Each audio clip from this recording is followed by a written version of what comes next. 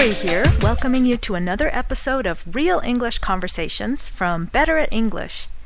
I'm currently on vacation in the American Southwest, but during a very long car trip, I had some time to put this episode together for you. In today's conversation, my English friend Michael and I talk about whether or not I should get a pet cat. We don't agree. Michael thinks that the cat I want is ugly, and I think it's adorably cute. To settle our dispute, we have put a poll on the website that will allow you listeners to vote and give me your advice.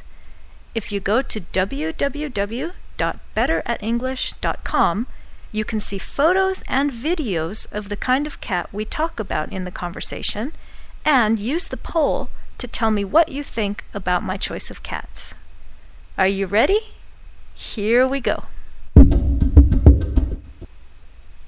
Well, you know, we've talked before about whether or not we're dog people or cat people. Oh, sure. Yeah, and I always thought I was a dog person. Mm-hmm. But I think that might be changing a bit. Oh, no. Say it isn't true. Yeah.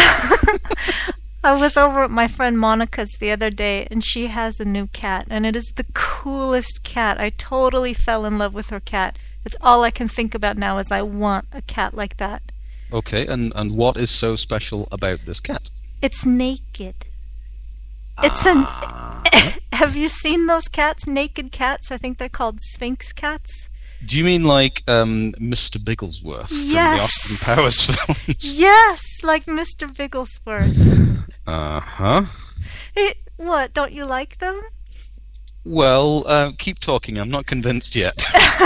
No, I always thought that they were really ugly. You know, these hairless cats.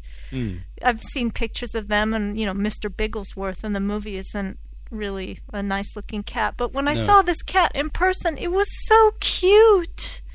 It was so incredibly cute. They're so ugly that they're cute. Okay. And he was so friendly and affectionate and just alert and almost like a dog.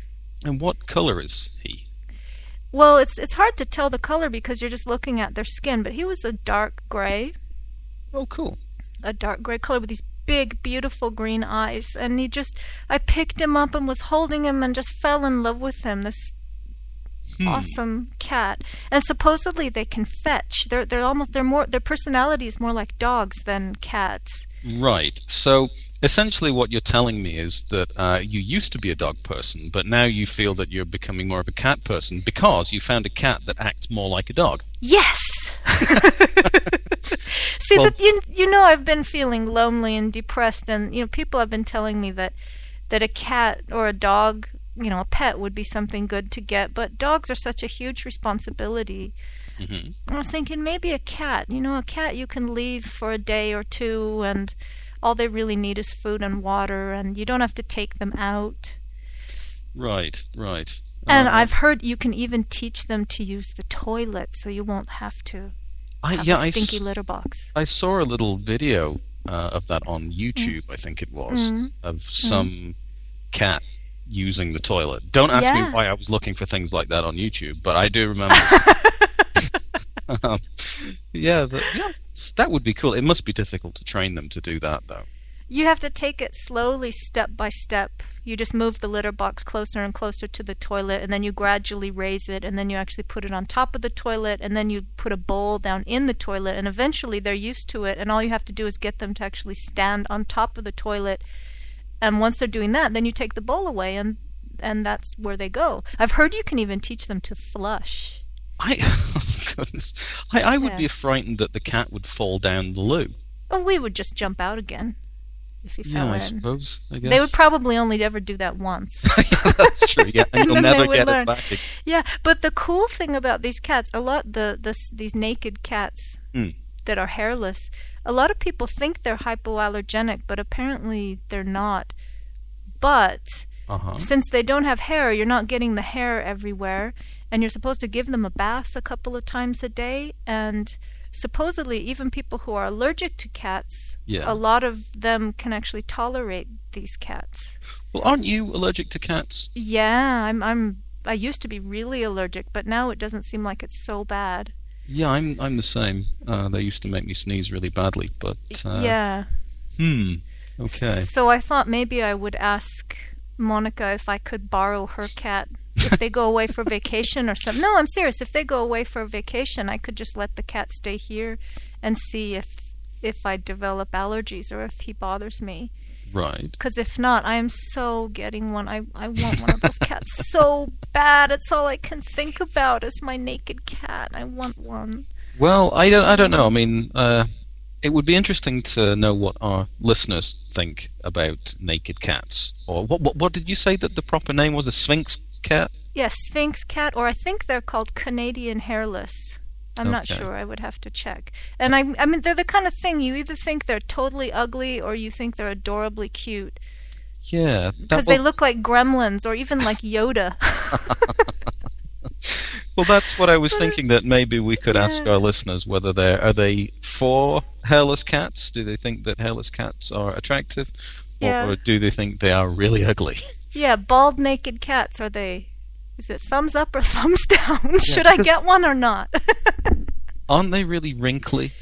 They can be. Because that's the thing that looks strange to me, is when they're all wrinkled. I mean, if they were smooth, no hair but smooth, then that would... fairly smooth. They have some wrinkles on their forehead, and I guess some breeds are wrinklier than others, but I just think they're so cute. I love them, and they're so friendly and affectionate, and I really, really want one. Well, we'll see. Yeah, we'll see. I'll put some videos and photos up on the website so people can have a look if they want to. Okay, well, I'm not convinced yet, but... Well, if the answer is yes, then there will be no excuse. I will have to get one. Okay, well, we'll see about that. Okay. I'll see how many of our listeners I have to bribe to say no. Okay. Thanks for tuning in to this episode of Real English Conversations from Better at English. As always, you'll find a full transcript and vocabulary notes for this and all other Better at English episodes on our website.